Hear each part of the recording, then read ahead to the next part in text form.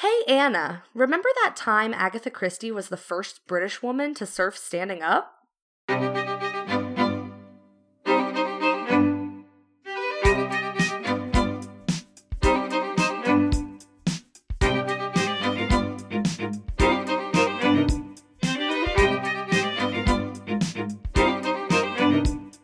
Hello, and welcome to Remember That Time, an historical podcast. I am your host, Anna Webb. And I'm your host, Amanda Webb. This is a podcast where two sisters totally geek out about all of their favorite moments in history. And I'm back this week. It's my turn. Finally. I'm having a similar week to the week that I was not able to do it last time, but I pulled it out this time. Everything is fine. I'm prepared. We're going to talk about Agatha Christie, and I'm hyped. Yeah. I love Agatha Christie, but there's definitely a lot I don't know about her. So she has a fascinating life. Mm-hmm. Yeah, she has a fascinating life. Shall we drink update before we begin? Sure. I'm drinking red wine. Love that. I'm drinking a banana pancake coffee. What? Oh, yeah, from the it's coffee a shop latte in your town. from the coffee shop in town, yeah. That sounds good. It's delicious. I got it iced this summer, but it's like so freezing today that I got it hot. It's delicious. It's so good. And also water on standby because the coffee's almost done and I will need it. Yeah. All right, should we go ahead and get started with Agatha Christie? Yeah, let's hit it. All right. So Agatha Mary Clarissa Miller, lots of names. Yup. Is born on September 15th, 1890 in Torquay, Devon, to Fred and Clara Miller. Okay, before we even talk about Agatha, I need to talk about how her parents got together because it's wild. Okay. This sounds promising. Her mother, Clara's father dies in 1863. Hey, that's when we became a state in West Virginia. Oh yeah, yes it is. Woohoo! Anyway. Which leaves Clara's mother to raise her and her three brothers on her own. Wait. Okay. Yes, got it. Sorry, okay. I had already lost track. Go ahead. Clara's aunt, Margaret, marries Nathaniel Miller and agrees to foster Clara. So the mother's husband dies. She's left with these kids. Yeah. Her sister gets married and says, we will foster our niece. Just her, though? Yeah, I think the boys were probably older or were old okay. enough that they were like maybe off at school or something like that. I don't know. Got it. Okay. Nathaniel, who is now her uncle by marriage, has a son, Fred, from a previous marriage. Fred is 8 years older than Clara, and he like travels a lot. And like later in their lives, they like fall in love and get married. Clara and Fred. And those are Agatha's parents. Okay, so they're cousins by marriage, but not blood related. Correct. And they're sort of raised like brother and sister, even though they're probably not really around each other that much. Yes, because there's enough of an age difference, and Fred travels, that they like wouldn't have actually been raised together, but they were like kind of They were raised by at least one of the same parents. Yes. Okay. Isn't that weird? That's a lot. It's like one of those situations would have been pretty normal for the 1800s. Yeah. But all of them was just like, oh my god. I feel like that's some foreshadowing into Agatha's personality. Kinda. You know what I mean? A lot of things about her childhood are some foreshadowing into her personality. Like her entire childhood, it's just like, oh, yep, she's been that person her whole life. You know what I mean? Fair enough, yeah. So Agatha has two older siblings, Madge and Monty. Those are nicknames, but they all have like ridiculously long names with like 12 middle names, as like all British people do. So I love the name Monty, by the way. Me too. I like that name. Yeah. Her whole her and her brother and sister grow up believing that Clara, their mother, is psychic. And this is where Agatha gets a lot of that, like, she really buys into that, like, spiritual stuff. Mm-hmm. She's very into it, which was also true of a lot of mystery authors of that time, because Arthur Conan Doyle was the same way. Yes. Which I just find very interesting, because the brain of a mystery author is usually so logical, and I love that, like, all of them were really into, like, psychic. Well, that doesn't mean she's not logical. No, I know, but I mean, like, those two things usually don't pair in, like, one person, and I find that really interesting. Yeah, I guess. Yeah. It also just gives them a unique perspective on how they write stories, you know? Yeah, that's true. Agatha grows up in her family estate, which is called Ashfield in Torquay. She spends a year when she's about 5 in France with her family, but otherwise she grows up in that house. Her family is, like, kind of well off, and then sometimes they're not really well off. Like, Sure. when Fred's father, Nathaniel, died, he left them some money to, like, buy that estate and, you know, do all that stuff. But this is a turbulent, like, financial time. So that year that they spent in France, they were, like, leasing out their house so that they could make some money off of it. So they're like, sort of up and down. She's mostly well off, but, like, every now and then her family has some, like, financial troubles. You know what I mean? Yeah. It goes back and forth a little bit. Yeah. She is educated at home while her sister is away attending boarding school. So, like, her sister and brother both, like, left the home to attend boarding school, but for some reason her mother, like, insisted that she was educated at home. Her parents teach her, like, arithmetic and music. She grows up learning a lot of different instruments, but initially her mother didn't want to teach her how to read until she turned 8. Sure. Okay. But What? Agatha, Why 8? yeah, I don't know. I have no idea. Okay. Also, my teacher brain is like, that's too late. You've It's lost definitely all of too the late. you've lost all of the years of actually learning how to read by then. What she knows at 8 is what she knows. Like, that's not going to work, you know? But Agatha teaches herself how to read at, like, a Good way mom. younger age. Because she's at home and she's bored. Right. So she just teaches herself how to read. So she grows up reading authors like Edith Nesbit and Louisa May Alcott, and all other kinds of very famous children's authors of that time were her influences when she was young. Mm-hmm. She grows up with not very much interaction with other children. Not none. She has a group of friends, like, in town, but she spends a lot of her time with her mother and her pets, so she doesn't get a lot of social stuff when she's young. Sure. Sure. I could have guessed that based on her mother. Yes. And she also later in life, she doesn't dislike people. She's just, like, kind of just likes being in her house and, like, doing her stuff, you know? She's not a social person. Hey, I get it. There's a period of her life where she's a very social person, which is probably because she wasn't very social when she was younger. But when Yeah, she's right. older, she's sort of, like, you know. In 1901, when she's 11 years old, her father dies after a series of heart attacks. The next year, she begins attending a girls' school in Torquay. So this is the first time she is in school out of the home. And starting in 1905, she finishes her education at a series of pension houses in Paris. So, like, when her father died, that's sort of how she marks, like, the end of her childhood, you know? Sure. Because then she leaves home to finish her schooling and all that jazz. Makes sense. Yeah. So after she finishes school, she comes home. Her mother is, like, ailing and is kind of sick, like, right at that time when she comes home. So they decide to go spend some time in a warmer climate. So clearly they had enough money to just make that decision. I was just going to say that. To just be able to do that. Sure, of course. Yeah, I found that weird. Like, I would read about it, and most of things say, like, oh, yeah, she's pretty well off. But then every now and then it would be like, oh, yes, a time of financial trouble, but now they have enough money to just leave.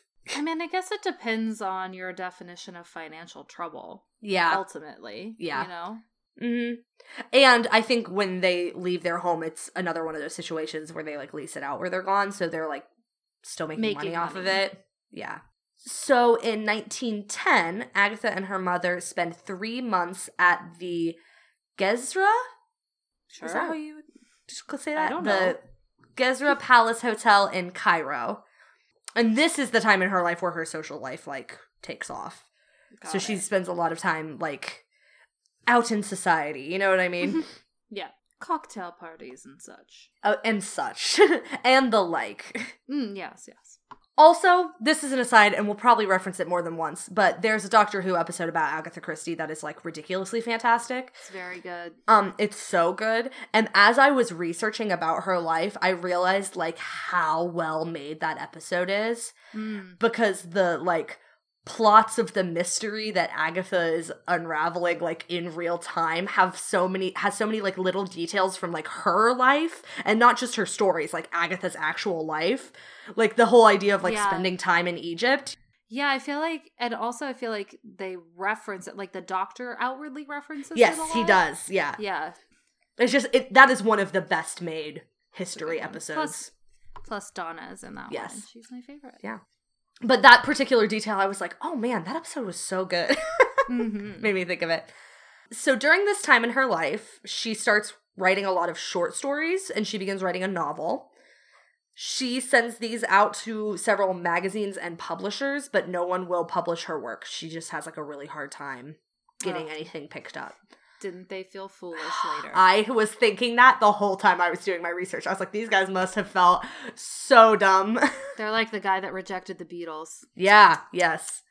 Eventually Foolish. some of the... Did you say English? No, I said foolish. Foolish. I thought you said English. I was like, what are you... What? No. Oh, jeez. So eventually some of the works that she writes during this time do get published in an edited form or in short story collections, but that's not until like later when she's established does she go back to those works. In 1912, she meets Archibald Christie at a dance. Archie is an army officer for the Royal Flying Corps, and they fall in love and get engaged very quickly. They like meet at a party and they're in the same social scene and all that jazz. In 1914, Archie learns that he will be stationed in France at the very beginning of World War I, like right when it's all kicking off. Oof. So they get married on Christmas Eve, 1914, while Archie is home on leave. While he was fighting in France, Agatha sort of did her part for the war effort at home in England. She is a member of the voluntary aid detachment of the Red Cross. Sure. This is a quote I got from, I think, Wikipedia. From October 1914 to May 1915, then from June 1916 to September 1918, she worked a total of 3,400 hours in the Town Hall Red Cross Hospital in Torquay. First as an unpaid nurse, and then as a dispenser after she qualifies as an apothecary's assistant. Whoa. Isn't that interesting? Yeah. An apothecary's assistant. Isn't that fascinating? It sounds like a character in one of her novels. It really does. I love it. So this is the very beginning of her, like, starting to get some knowledge about, like, medicine and poison and that kind of stuff that comes in handy in her writing later in her life. Yeah. In September of 1918, Archie gets posted to the War Office in London, and this was like the time that they were able to start like actually living together. Like they rent a flat in London, and this is when her like married life begins, you know what I mean? In 1916, Agatha starts writing The Mysterious Affair at Styles, which is her first Hercule Poirot novel. Oh, I love Poirot. Same. I also spent a lot of time looking up how to say his name correctly. Yeah. Do you know who loves Poirot? Who? Our grandpa. Oh, yes, he does. Yes, he does. He watch all the old series, and he had copies of a bunch of I remember that. House. Yeah. I remember seeing those at the house. Oh, yeah. On the bookshelf. Yeah. I saw a picture from that series like earlier today when I was doing my research, and then I like had a very aggressive sense memory that I couldn't place, and that was it. It was Grandma and Grandpa's house. Yes, yes, it was. That was he had a lot of them. Yeah, he liked to watch those. So the character of Poirot is a former Belgian police officer who has taken refuge in Britain after Germany invades Belgium. And the character is inspired by the Belgian refugees that Agatha meets while she's working in the hospital in Torquay. What was that series on that we watched recently? The ABC Murders with John Malkovich as Poirot. Yes, he was so good. I can't remember what it was on. Prime? Maybe? Amazon Prime. I highly recommend. It's fantastic. It's so good. It's like a 3 or 4 episode miniseries, and it does more for his backstory than like almost any other Poirot adaptation. I was just gonna say that they really lean into that Belgian refugee. Yeah. They sort like of. changed his backstory a little bit. I think they had him as like a priest instead of a police Yes. officer. But Yes, oh they my did. gosh, it was good. It was so good. It touches on that social commentary very well. For sure. Anyway. Yeah. So she sends the story to, I think, 7 different publishers over a series of a couple of years, and like no one will take it. Again, idiots. Yes. In 1919, she sends it to John Lane at the Boldly Head. Is that how you would say that? Do you think? Sure. Boldly Head Publishing House, who offers to accept it as long as Agatha changes the ending, which she does. So I've heard this before. So originally, it ended with like a courtroom scene, and he said that she should end it with like a confrontation at the library kind of scene, which became such a signature of hers. So Yeah, I've heard that story before. I always think it's like bummer that guy like made her change her story, but it did work out for the best because that like was what she. I don't know. Yeah. I feel like it's easy to be like, that publisher just didn't respect her work, but that's what publishers do, you know? They say this is going to be more effective. Oh, yeah.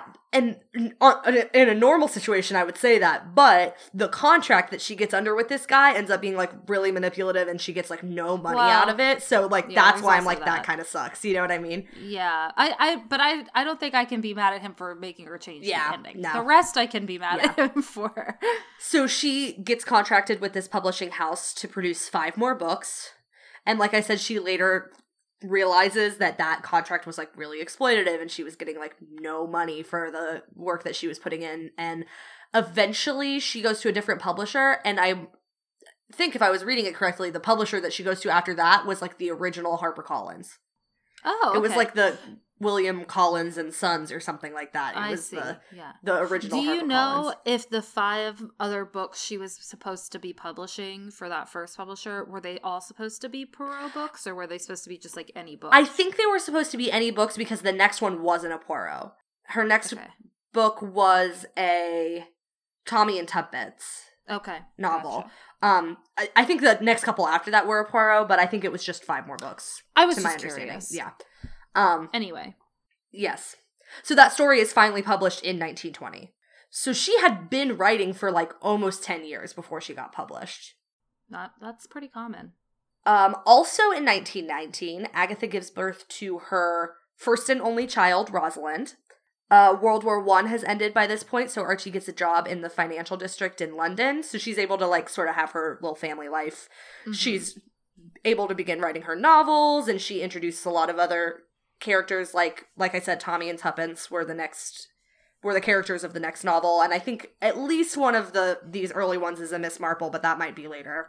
I love Miss Marple. So in 1922, Agatha and Archie joined the World Tour of the British Empire exhibition, which was just like, look at how great our colonization efforts have been over the years. Come, praise us. Yes. Yeah.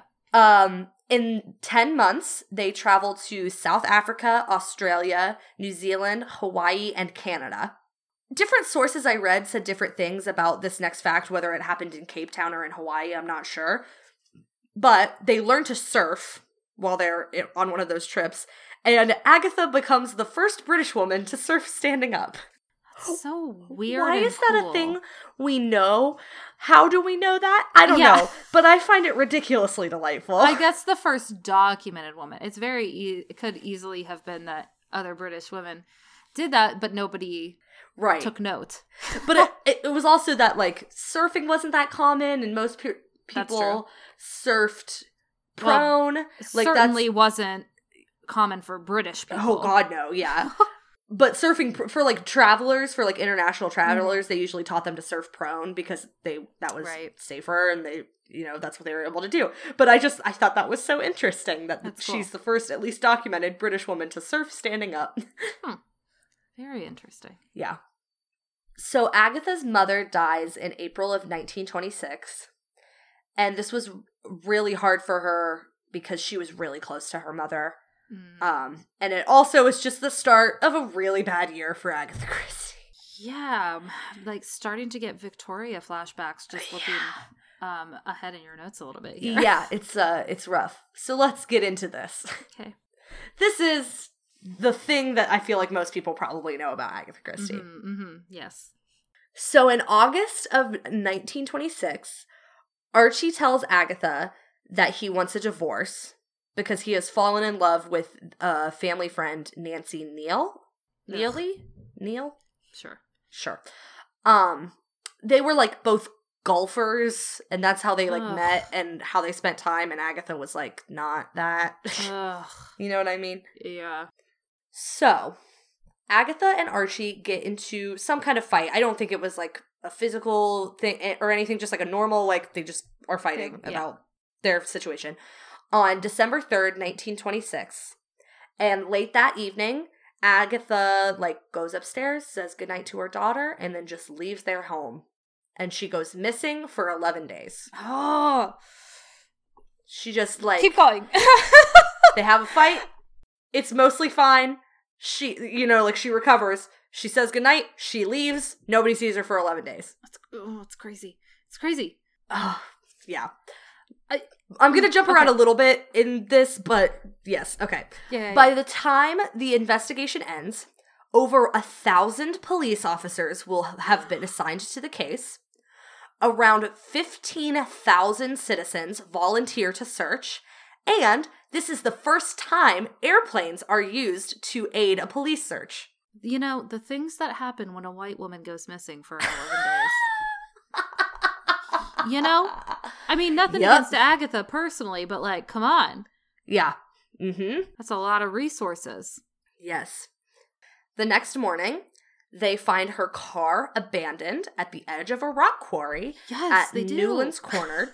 It's always crazy every time I hear it. In the car was an expired driver's license and some of her clothes. There are no signs of an accident of any kind. There's no signs of a struggle. Her car is just parked at the edge of a rock quarry. Wild. And they find it the next morning. Yeah. So it's not like they're searching for that for a really long time. They find it the next morning. The Home Secretary, William Joyson Hicks, begins pressuring police to work quickly to find her because she's a major public figure. Right. I love this detail. Arthur Conan Doyle gives a medium one of her gloves to help try and find her. I've heard that before. And I another mystery novelists who I didn't know or like couldn't remember also like went to the like scene of her disappearance and tried to like help them figure it out. Yeah, because they thought that they were investigators since they wrote mystery novels, which is like, come on, relax. Right. It's ridiculous. Her disappearance makes the front page of the New York Times, which is actually a big deal because she was popular in America, but she wasn't like an American national treasure like she was in England, right? So like that's a huge deal that her disappearance makes the front page of the New York Times. People begin to speculate about her disappearance. I realize I wrote that down wrong in my notes. I'm fixing it because it will drive me crazy. Some people... Thank you. Mm-hmm. What's happening? We're both trying to correct the spelling of one word at the same time. Okay. I fixed it. Some think that her husband killed her.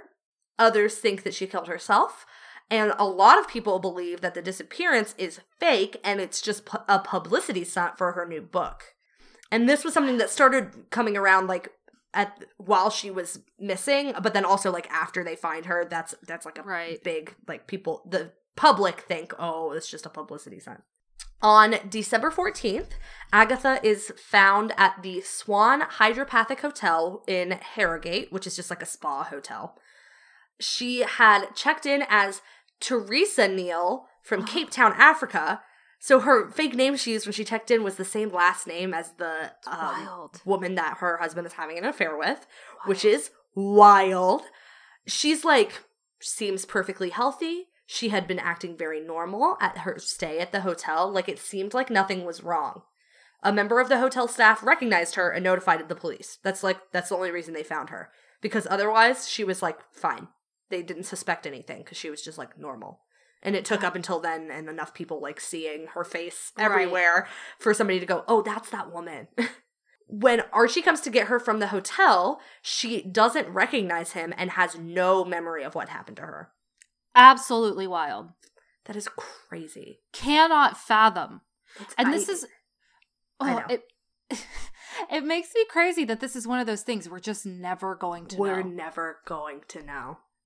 Again, I'm having one of those moments where it's like, if you could get to the afterlife and speak to someone.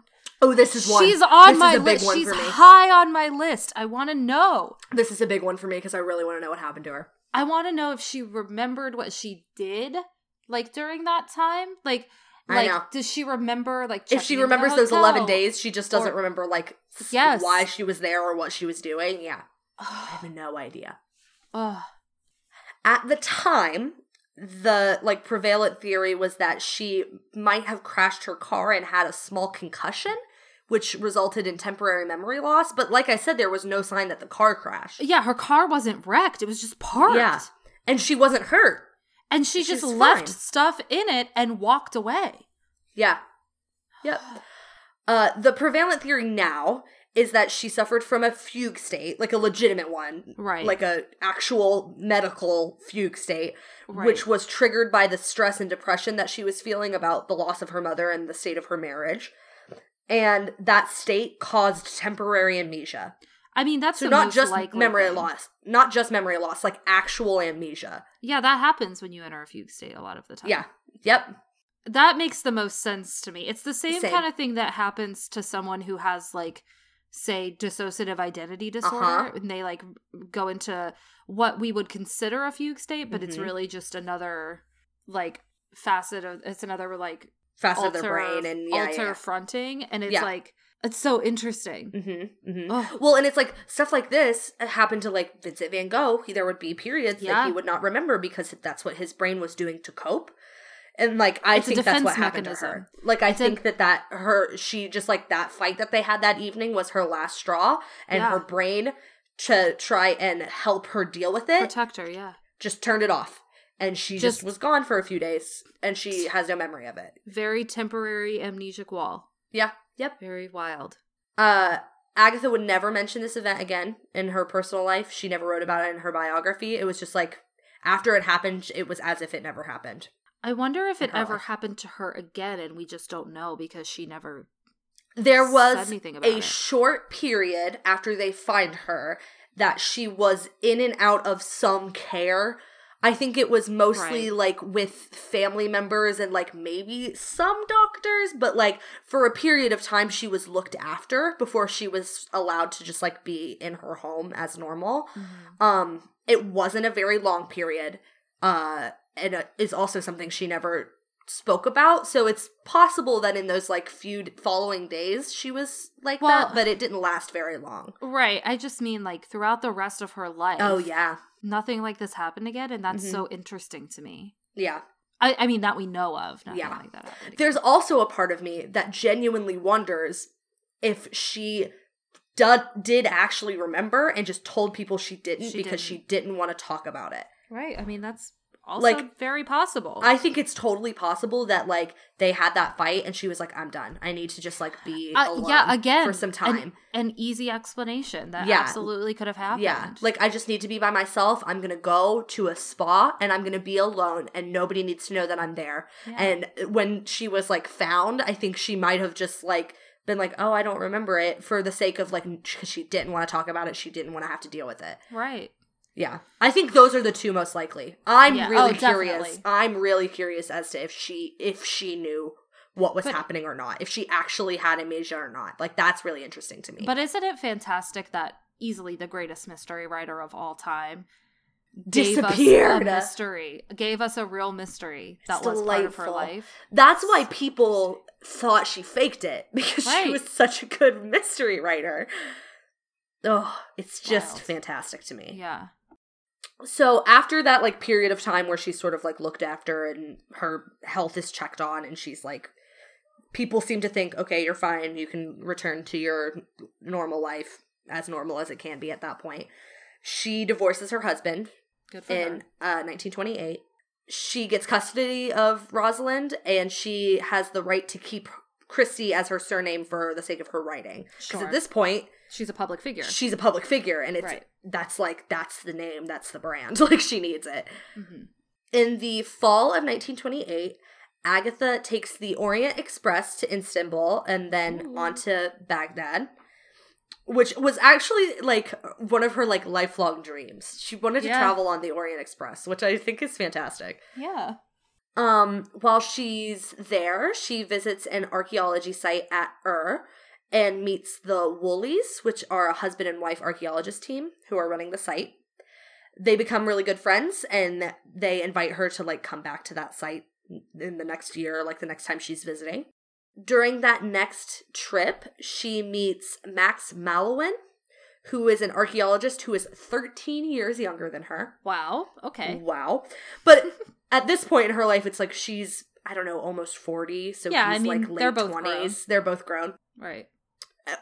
Over this time, while she's visiting the site, they spend a lot of time together and they, like, enjoy each other's company. He proposes to her, and they get married on September 11th, 1930, and they'll be together for the rest of her life. Mm-hmm. He's a good dude, Max. I like Max.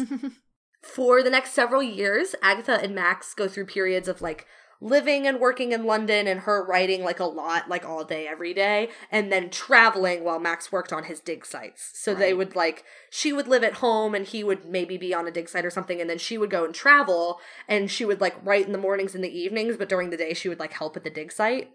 Mm. It's very cool. They're very adventurous, and I like their lives together. Yeah.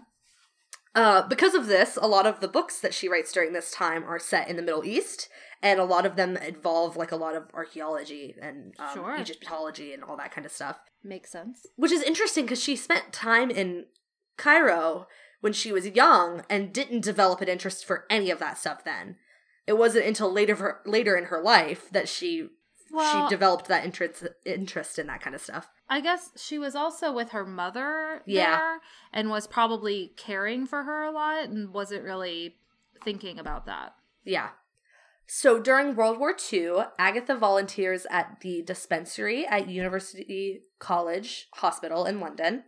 While she's working in the dispensary, this is also another time in her life where she learns, like, a lot about medicines and poisons. This period specifically is where she gains, like, a lot of that knowledge. The doctor that she was working with there was, like, super, super knowledgeable. Mm. And she uses all this knowledge a lot in her novels. Right. I love this fact. She uses thallium poisoning as a plot device in The Pale Horse, and her description of what happens to a body when they are poisoned by thallium is so accurate that it was used to solve multiple real cases where thallium was used as the murder weapon. Yeah, I've heard that one before. And I don't think this is the only case that her novels were used to solve real murders. But this is the most famous case. Yeah. Is the Pale Horse and the thallium poisoning. Because she just knew what she was talking about. Wild. Here's another incredibly fun fact to me. In 1941, Agatha publishes N or M, which is about a hunt for a pair of fifth columnists in wartime England. She names a character Major Bletchley after the code-breaking center Bletchley Park, like after the name of that place. MI5 investigates her because they are worried that she has a spy in Bletchley Park. Isn't that hilarious? That's great.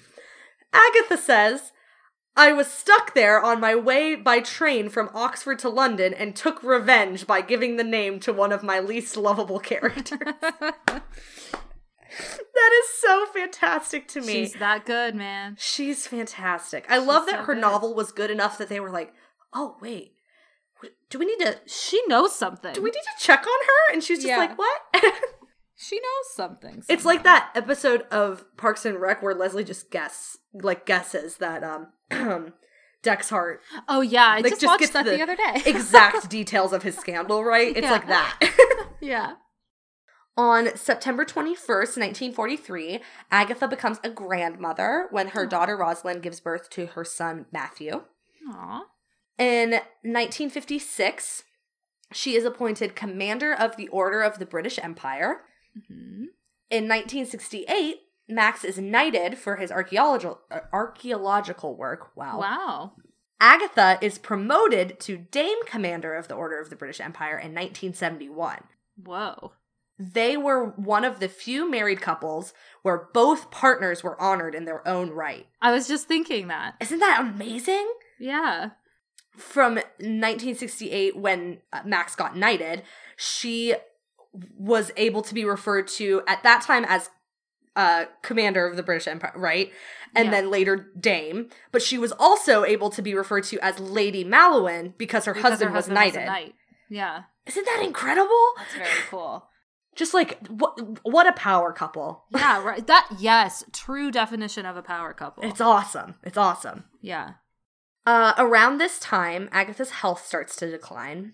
Recent research suggests that she may have suffered from Alzheimer's or dementia in the last few years of her life. They, have analyzed some of her, private writings from that period and have said, oh, that might have been why she was the way she was in the last few years of her life. Now that's interesting. Isn't it? Because it suggests that her fugue state episode might not be so randomized if she did have a fugue state, that might have been something her brain was already predisposed to. Huh. I didn't even think about that. Mm-hmm. That makes a lot of sense, though. If, in fact, she didn't actually remember what was happening. Right. Her last public appearance is in 1974 at the film premiere of an adaptation of Murder on the Orient Express. And the website I was reading this information from said, her review was that it was a good adaptation, but Poirot's mustache was not, twirly enough or something silly like that. I just thought that was great. I love that. Agatha dies at age 85 of natural causes on January 12th, 1976, in her home in Wallingford, Oxfordshire. I guess I never really thought about the fact that, 1976 is recent. I can't stop thinking about that fact. Another one of those times where it's it all happened more closely together than you realize. She was born before the Titanic sank. Right. And she lived until, Queen started making music. Our parents were alive. How does your brain... I can't imagine. She lived through one of the most changing periods of history. Oh, yeah. I mean, 2 world wars. 2 world wars, the invention of cars. You know what I mean? Yeah. Electricity in the home. Yeah. The Great Depression. How do you... It's wild, the amount of stuff that she lived through. Yeah. And I know that's true of a lot of people, but I had just never thought about that until I saw her death date. We think of her, because we think of her as an historical figure, we think of her as living way longer and she is such an iconic image of the 20s and 30s yeah, she is. That's where our brains keep her. Yeah, that's true. It's just so interesting. She is buried in the churchyard of St. Mary's Chausley, which is near Wallingford, the town where she died in. Mm-hmm. Max remarries in 1977, but dies in 1978, and he's buried next to Agatha. I really, really liked this excerpt from her obituary in the Times, not the New York Times, the London Times or whatever. Yeah. It says, she was a shy person. She disliked public appearances, but she was friendly and sharp-witted to me. By inclination as well as breeding, she belonged to the English upper middle class. She wrote about and for people like herself. That was an essential part of her charm. That's I just very good. enjoyed that. I just thought that was a nice way to sort of round off her life. Yeah. Yeah. The rights to her works are still in her family and are managed by her grandson and great-grandson. There was a whole section of Wikipedia that was all of the information about when she founded the Agatha Christie Trust and all of this stuff, and I was I don't understand any of that. I was there's too much money, too much this person owns this I can't. But I know that her grandson and great grandson are still involved in the choosing of merchandising and rights and all of that jazz. Her manuscripts and that sort yes, of thing. yeah. In her life, she wrote 66 detective novels, 14 short story collections, 30 plays, and 6 romance novels under the pen name Mary Westmacott. I don't know. That is a lot of writing. That's a lot. And that's just the best that I could find and count in my own brain. That might not be a perfectly accurate number, but that's wild. A lot. A lot of work. She is the best-selling novelist of all time. Mm-hmm. Her works are 3rd most published in the world behind Shakespeare and the Bible. Yeah. She is the most translated individual author, having been translated into at least 103 languages. Wow. Her stage play, The Mousetrap, holds the world record for the longest initial run. It opened at the Ambassadors Theatre in the West End on November 25th, 1952, and as of April 2019, was still running after more than 27,000 performances. Crazy. Isn't that incredible? Yeah. I've never read The Mousetrap, but... Me either. I should. Yes. I should. She had a really interesting life. She's an interesting person. Her legacy is incredible. Yeah. Like, I love that the best-selling novelist of all time is a woman. Yeah. That is so fantastic. It's not even close. Yeah, not even close. And it's like her contemporary was Arthur Conan Doyle. Yeah. Shakespeare is one of the most iconic, Sherlock is one of the most iconic figures, like public figures of all time, and she still has sold better, translated more, published more than any Sherlock alone. And mystery is difficult. It's hard, and it doesn't appeal to a lot of people just, normally. Yeah. Generally speaking, it doesn't appeal to as many people, but she was just that good. Yeah. And she kept it interesting every time. Like, none of her mystery novels are uninteresting. Yeah. She had an incredible mind. She wrote good characters. She, always came up with, innovative plots, but she's also, the sole, author of the mystery formula we know today. Oh, yeah. There are tropes that exist because she wrote them. Mm-hmm. And there are tropes that existed before her that she adapted in such a way that they're now the new trope. Yeah. Yes. It's just incredible to think about the work that she did in her life. She's amazing. I just think she's the coolest. I do too. I'm glad you picked her. Me too. She had a really cool life. I really like her. Yeah, it's a good choice. Well, history's great, but today is cool too. What's your favorite thing about modern times? Oh, God bless. I thought for a second there I had forgotten it, but then it just started. You can never forget. Happened. Never forget. I also love that every time we transition into the song for modern times, that it's just there's no transition. It's just well, here's a thing I would like to tell you, and it's a song. That's the essence of modern times. The intro to modern times. Do you want to go first, or would you like me to go first? I can go first. Okay. I will do that. My modern times thing is art prints. Ooh, you do love art prints. I love art prints. I have so many art prints. Yeah, you do. They cover every inch of my walls. I just love them. I love having art from a lot of different artists. I like having different ideas and adaptations of my favorite characters. I like supporting artists. Yeah. And I like that it is a thing that I can own a print of someone's art without having to spend a lot of money on the original piece. Yeah. Because that sometimes makes that art inaccessible. Absolutely. Even though I want those people to make that money on that original piece of art because it's an incredible thing that they do, but I don't have the money to own that. So the fact that art prints exist and I am able to have the cool thing that they made in a form that is accessible to me, I just think is very cool. Yeah, I feel it's good for me because it means I always know I can get you an art print for correct a gift and you will like it. Even though I have no more space on my walls. I know. Well, I think that every time. I'm like, oh, I could buy that for Amanda. She doesn't have anywhere to put that. Yep. Yeah. Pretty soon, though, I will have a classroom to dump about half of it in. Mm-hmm. Don't think I'm not thinking about that. And then I will have more room on my own walls. And that's what we'll do then. Making more space for my own private collection at home. And also on the walls of a classroom. Yeah. Art prints. That's a good one. Mine is food delivery services. Ooh, that's a good one. I use them a lot. I'm talking DoorDash. I'm talking Grubhub. I'm talking Postmates, which I don't actually use as much. But I love the idea that I can have food delivered to me from so many different places, and I only have to go one place to make that happen. Pretty fantastic. And it's really good because I have an anxiety disorder, and sometimes it feels very overwhelming to me to have to prepare meals. And if I didn't have delivery services, there would be days when I would just like forget to eat. Right. Not like in a harming way. I just wouldn't think about it. Right. So sometimes it's good to just be like, oh, order something.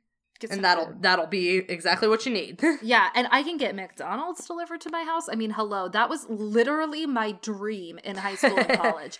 Like, God, I wish that were me. There were so many times during my college life where I said out loud to all the people around me, I wish we could get McDonald's delivered. Yeah. And now I also wish I could get McDonald's delivered. I just don't live in a big enough place for that to be a thing. I can get McDonald's. I can get Wendy's. I can get Taco Bell. That's the best one. Wish that were me. Yeah. I am still delighted by its existence, though. It's I mean, great. You use it when you're here. I do. We order stuff a lot. Yes. Yeah, that's mine.